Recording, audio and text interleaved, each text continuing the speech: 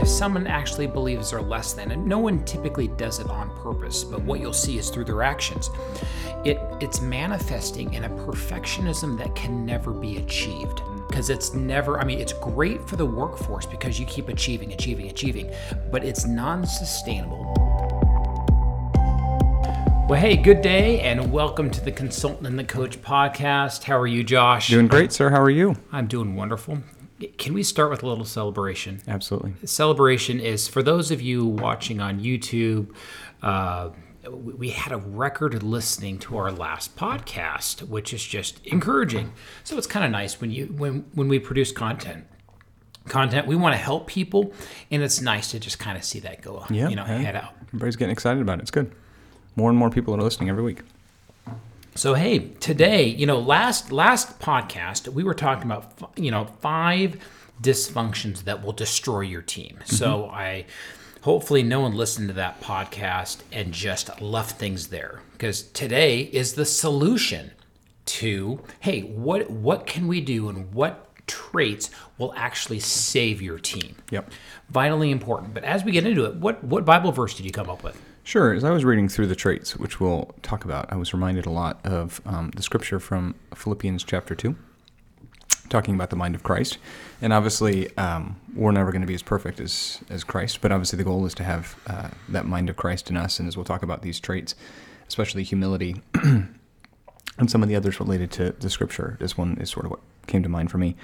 But Philippians 2, 5 through 8 says, "Let this mind be in you, which was also in Christ Jesus, who, being in the form of God, thought it not robbery to be equal with God, but it made himself of no reputation, and took upon him the form of a servant, and was made in the likeness of men. And being found in fashion as a man, he humbled himself, and became obedient unto death, even the death of the cross." And I think as we think about for those listening to this and those who are Christian leaders, or even if you're not, there's this recognition of humility that comes with leadership. Yeah. And so I think of all the traits, I think that's the most important of these 5 that we'll talk about today. But even these others, I think you'll recognize at least some reflection in the scripture of this need to take on this servant leadership role, mm-hmm. right, as a theme, as you're building these traits in your team for success. And what we see is that the traits go hand in hand together. Mm-hmm. And, you can't just say, hey, I'm going to do 2 of these and not the other 3. They literally go hand in hand. And the first, if you're curious on the 5 traits that will destroy your team, listen to last week's podcast. Mm-hmm. But the first one is the trait of equality. All people are equal. Mm-hmm. Everyone. Mm-hmm. I am equal to you. You are equal to me. I am not, no matter what happens, I am not better than you. Mm-hmm. Likewise, the entire team. Now, we're not saying we all have the same job. Mm-hmm. We're not saying we all get paid the same. Right. It's saying beneath God, everyone is equal. Mm-hmm. Why is that vitally important? Well, I think there's a human nature component to that, right? Mm-hmm. There's a need to belong to an organization. There's certainly a lot of research to suggest people want to be able to contribute to a mission bigger than themselves. And anytime that, at least the consultants or the clients I've worked with, anytime ego starts to get introduced, which mm-hmm. is effectively a reflection of, tiering of importance, you begin to have dysfunction, right? People get disconnected. People don't feel valued. People, begin to quiet quitting. There's another recent, trendy term that's really not that new when you think about it. But we could put that on a hashtag, actually, quiet quitting. But you get these elements of dysfunctional culture because people don't feel valued. They don't mm-hmm. feel that their work is reflecting all their gifts, all their capabilities. Talking about StrengthsFinder a few weeks ago. Talking about a number of other podcasts we've done around how to actually maximize the effectiveness of the people who are working with our teams, right? Mm-hmm. And so I think the lack of equality is sort of where that starts, right? This it's the base level. Yeah. It's very corrosive, mm-hmm. right, to the culture. And now, I will say, equality goes both directions. Mm-hmm. I was working with someone, very, very high performer. This individual actually thought they were less than other people. So you would look at their performance KPIs off the chart. And as I'm dialing into it as a coach, I was like, I have different questions that I ask. This person actually thought they were less than other people, which was manifesting in kind of this high-end perfectionism. So when when one of the traits, Overcompensation almost. Absolutely, Yeah. because what happens is if someone actually believes they're less than, and no one typically does it on purpose, but what you'll see is through their actions. Yeah. It's manifesting in a perfectionism that can never be achieved, because it's never. I mean, it's great for the workforce because you keep achieving, but it's non-sustainable. And it's almost hopeless. Yeah. And so the first trait that will save our team is understanding equality. One, it's not healthy for anyone to believe they're better than someone else, but also not less than. And this is where, to bring up my own Christian faith, when I pray the Lord's Prayer, I always pray, thy will be done, thy kingdom come. And I focus on the thy will be done, because what I'm saying is, I'm not more important. I'm not less important. I'm giving it over to our Creator. Thy will be done is, in a sense, acting as equality. Yeah. Hey, you're God. You can do it. And even from a coaching sense, people say, well, I just wish I had this trait, or I wish I had that trait. If God wanted me to have that trait, he would have given it to me. Right. And you're like, well, if that's funny, but he would have made me a little faster, or would have given me a slightly higher IQ in this one area. Like, of course, he's God. And so how do we accept where we're at, which is the base level of equality? And that leads into the next trait to save our team. Let me kind of say it's shielded vulnerability. And let me get what that means. So when I say shielded vulnerability, what will break down a team, and we've talked about this, is lack of trust. So if we don't have trust, teams can't function really, really high. But at the other side is you don't want to have no rules within your organization, because then you get, we've all hung out with that person in the grocery store. You're like, you're telling way too many people about the argument or this and that. That is too much vulnerability. Sure. So the proper trait is shielded vulnerability, where you're letting your team know, hey, this is where I'm at. But you're not going to go into, hey, and I said this to my wife last night, and just making people feel uncomfortable, or I did this. And so from a consulting side, shielded vulnerability, what does that look like?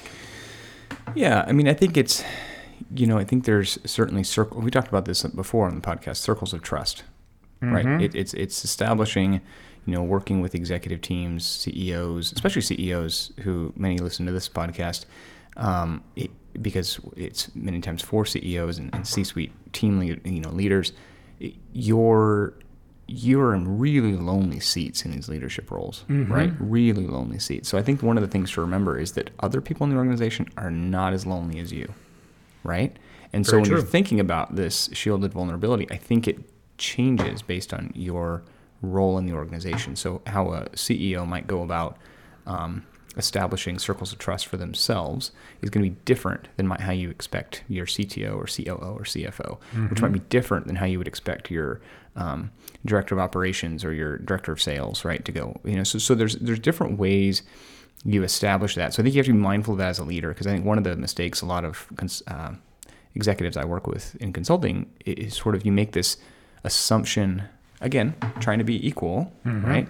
The potential error there is that you assume everyone else has the same problems you do, right? Or same gifts as well, too. Or same gifts, right? And it's really challenging in kind of larger organizations, especially because the gap of loneliness sort of from the top down, it gets more and more severe, significantly so, exponentially so, the higher up you get, right? Because there's just so few people who can understand. And so I think first, know people are equal, but don't assume people's problems are the same. Don't assume people's gifts are the same. And then I think as I've worked with executives, helping them put their teams in positions where they can have internal folks to rely upon, circles of trust, but also encouraging and strengthening their external circles of trust. Like, where can they take those problems, business problems, right, to circles outside, networking?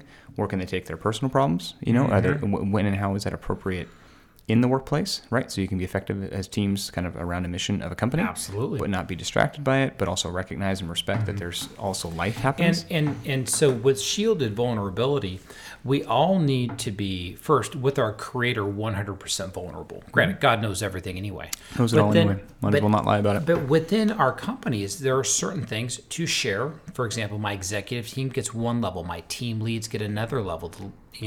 Team members get another level. But likewise, there are certain business issues that our business talks about does not get shared with people outside our company. That's another area of vulnerability and shielded vulnerability, and vice versa. Right. So, what we're talking about from a coaching and consulting perspective is understand the circles that you talk about. Yep. Where are the circles? And if there is a circle void, we're like, it'd be really nice if I could talk about whatever this issue is, figure out where can you do that? Obviously to God, but also what does that look like? Yeah. And I have people on my life team, they are not in my industry and not even in the state.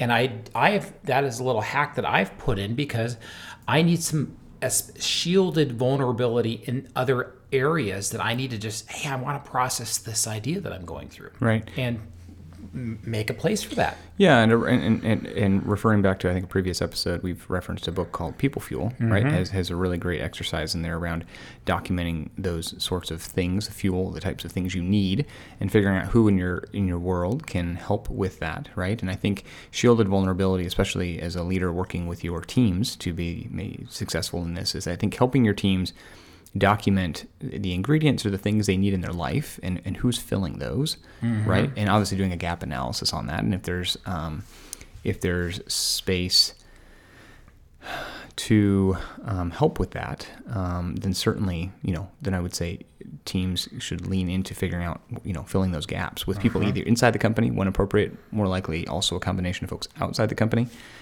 also outside of industry, as you said, and whether those are business needs, personal needs, things like that. And this shielded vulnerability goes right into the third trait that's going to save your team, and that's one of humility. I think one of my favorites is Pat Lencioni when he says, you got to be humble, hungry, smart. But humility is that base that mind of Christ. really gets your team feeling safe. But also it's understanding like, hey, Josh, now explain that idea to me. I'm open to what you have to say, but likewise, I should be very open to what you have to say as well too.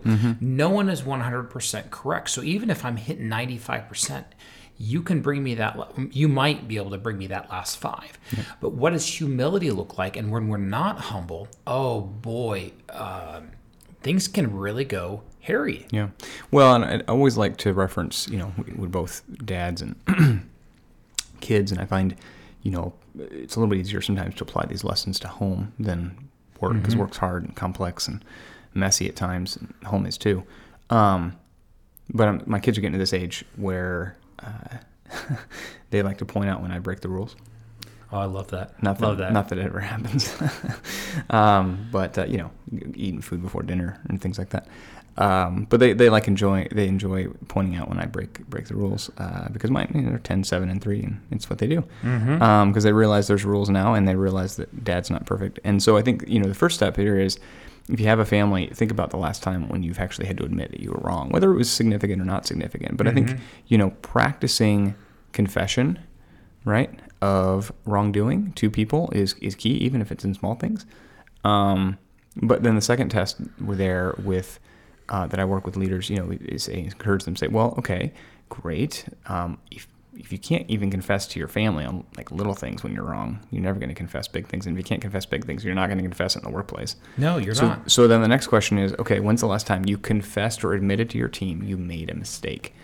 When did you invite their input? Maybe even not follow it. And right? so let me throw the coaching perspective onto that. Yeah. If that hasn't happened within the last month, you need to work on that immediately. Start now. Because one, no one's perfect, but if they're not seeing that from a leader, and a leader, I can't show my weakness. Right. Well, then, but then they also can't tell you something might go wrong, and you're going to get walloped by a problem somewhere. Yeah. So don't say I can't ever share anything wrong, and then say, well, how dare you not tell me what went wrong? Right. It's reciprocating. Yeah. What does that look like, and how are we humble within the workforce, And how are even you within demonstrating it? and demonstrating, and within our family? Now, don't go out making mistakes so you can say, oh, I want to show how humble I am. I'm going to screw up over here. No, I'm not saying that. Yeah. But we're striving for perfection and curious, what does that look like Right. on anything? And I think the hard thing with being humble is so I'm very pro being as politically correct as possible, but sometimes the beauty with kids is they, no matter whatever's on their mind comes out, and they haven't realized, oops, maybe I shouldn't do that. But sometimes this is why we love kids, because what you see is what you get, and it's safe. Yeah. How does that look like in the workforce? You figure things out, and if you do step in one, say, "Ooh, hey, oops, I shouldn't do that again." Yeah. Yeah. No, I think that if we need to be able to demonstrate this willingness to fail, because I've worked in a lot of organizations where it's so toxic if you fail that no one takes any risks, and therefore the organization never really goes anywhere, really. Doesn't. I mean, you kind of sort of milk the current revenue streams for all they're worth, and sometimes those last a long time, decades even in really stodgy, slow-moving organizations. But there's no, but it has to start with the leaders. The leaders have to take risks and demonstrate when they fail and confess and show forgiveness and move on and figure out what that looks like, right? Yeah, and it's absolutely. Not perfect, but yeah, it all starts, I think, in simple ways, either at home or in small one-on-one or small group settings. Now, that being humble leads into the next thing that will save your organization, and that's one of interdependency. Now, the people will say, hey, this is a messy one, because interdependency is not complete dependence. That means if this doesn't happen, then I can't do my job. But it's also not, the wall is so high that I don't need your help. So, for example, in this podcast, if it's just me or just you, then it's the consultant or the coach. We work together. We are interdependent. Right. I need you, you need me, and it works really, really well when we're working together as a team. Right. Same with organizations. Some people have a problem. They cannot trust anyone. Yeah, you have complete control over what you do, but you cannot scale with that. Yeah. But likewise, if you think, well, everything's collaborative and we're all equal in terms of our portion, that is too dependent on everyone else. So it's this interdependent both ways. Yeah.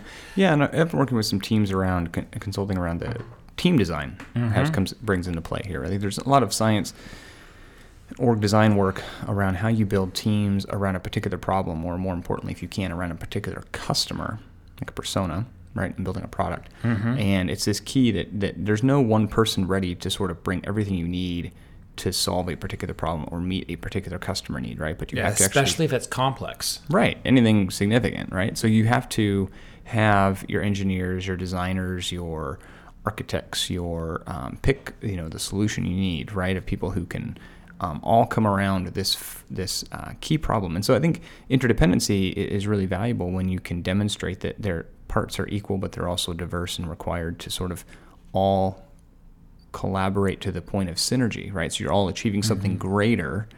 The sum of the parts is greater than the individuals, right? And this is also why we did that podcast on the 6 types of working genius from Lencioni, because you have 6 types that every organization needs. Well, no one's going to knock out all 6. Right.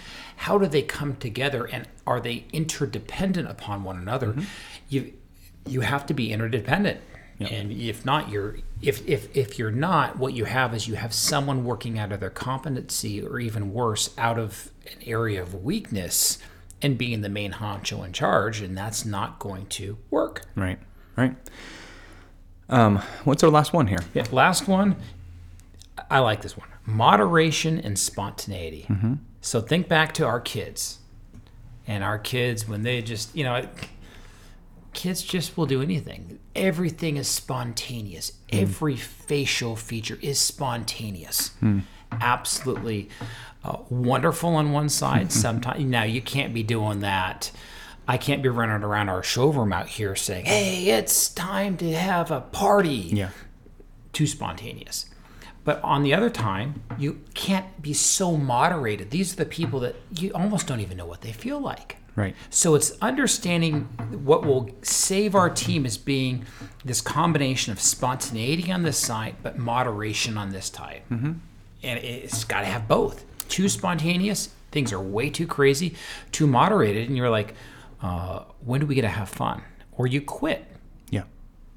Well, and I think that, again, I found in applying this both to my own life, but working with other leaders is there's always starts with self-assessment and figuring out which of those two you're better at, right? Mm-hmm. What are you more inclined to do, moderation or spontaneity?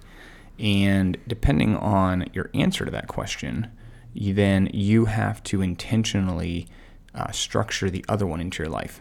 You do. Right? Mm-hmm. So I really liked the book by Bob Goff called Love Does, because he talks a lot about the importance of whimsy. And I say that because at one point I was working at a large, slow-moving health plan, and found that one of the things to practice whimsy, I would try to structure a long lunch during the day, hour and a half, time frame, where I could literally wander around campus whimsically, finding people and just having conversation, right? Because it would allow me to sort of find new things, have interesting conversations, engage in dialogue that had nothing to do with my day-to-day stuff. And what did it do with your thinking? Oh, it freed my thinking up to sort of be more creative. It allowed me to build really neat relationships with people that I didn't normally talk to all the time, sit down and talk for a few minutes, but I didn't have to rush off to my next meeting. I could even bounce from 2 to 3 to 4 lunch meetings effectively around the cafeteria, right? Just bounce around talking to people for a few minutes, but intentionally, because I fall to the moderation side. Yeah. Structure and spontaneity, right? So like a almost spaced spontaneity. And likewise, folks who, are very spontaneous need some discipline in their life. And so try to help them build a structure and routines that help them free up their creative capacity, but keep it within some level of moderation. So I think it's starting there and then doing that with your teams, helping each of your team members find, a balance between those two. Oh, yeah. And, I so like it. I have it right here. An example of that's the book Fish, this is an old book, but it's how like an old fish market, which was failing, and they brought fun into things, it's about the Pike Place Market in Seattle. Yeah. Mm-hmm. That's the story behind that. Oh, I've heard this, yeah. And now all of a sudden, everyone goes there and they're making great profits. And this thing, an old, smelly fish market? Are you kidding me? Mm-hmm. What do you mean it's fun? Yeah, they're throwing salmon across, the aisle, and and that's how you take spontaneity and throw it into work. And it's not just like, okay, let's have some beanbag chairs. No, like by doing that, they make amazing money for selling fish. Right. It works hand in hand, but you got to have moderation on one side, spontaneity on this side, and it actually goes together like that. Right. Yep, absolutely. So, hey, those are the 5 traits that will save your team: equality, shielded vulnerability, humility, interdependent, and the combination of moderation and spontaneity. Sounds good. The next podcast is exactly how to do that. Yeah. Because one thing to know, it's one to know about it. How you do it is another question. Yep. But hey, in the meantime, if you're listening to us on Apple Podcasts or Spotify, check out our YouTube channel or check us out on TikTok. We are across all platforms, or better yet, leave us a 5-star review or share us with one friend and say, hey, this might be able to help your team understanding the difference between being interdependent on your team. Bless the other organizations that you talk to. But hey, if you want to reach out to us, go to theconsultantcoach.com, and next podcast, hey, we're going to teach you exactly how to do these 5 things. Sounds good. Okay, hey, all right. Have a great day. Take it easy.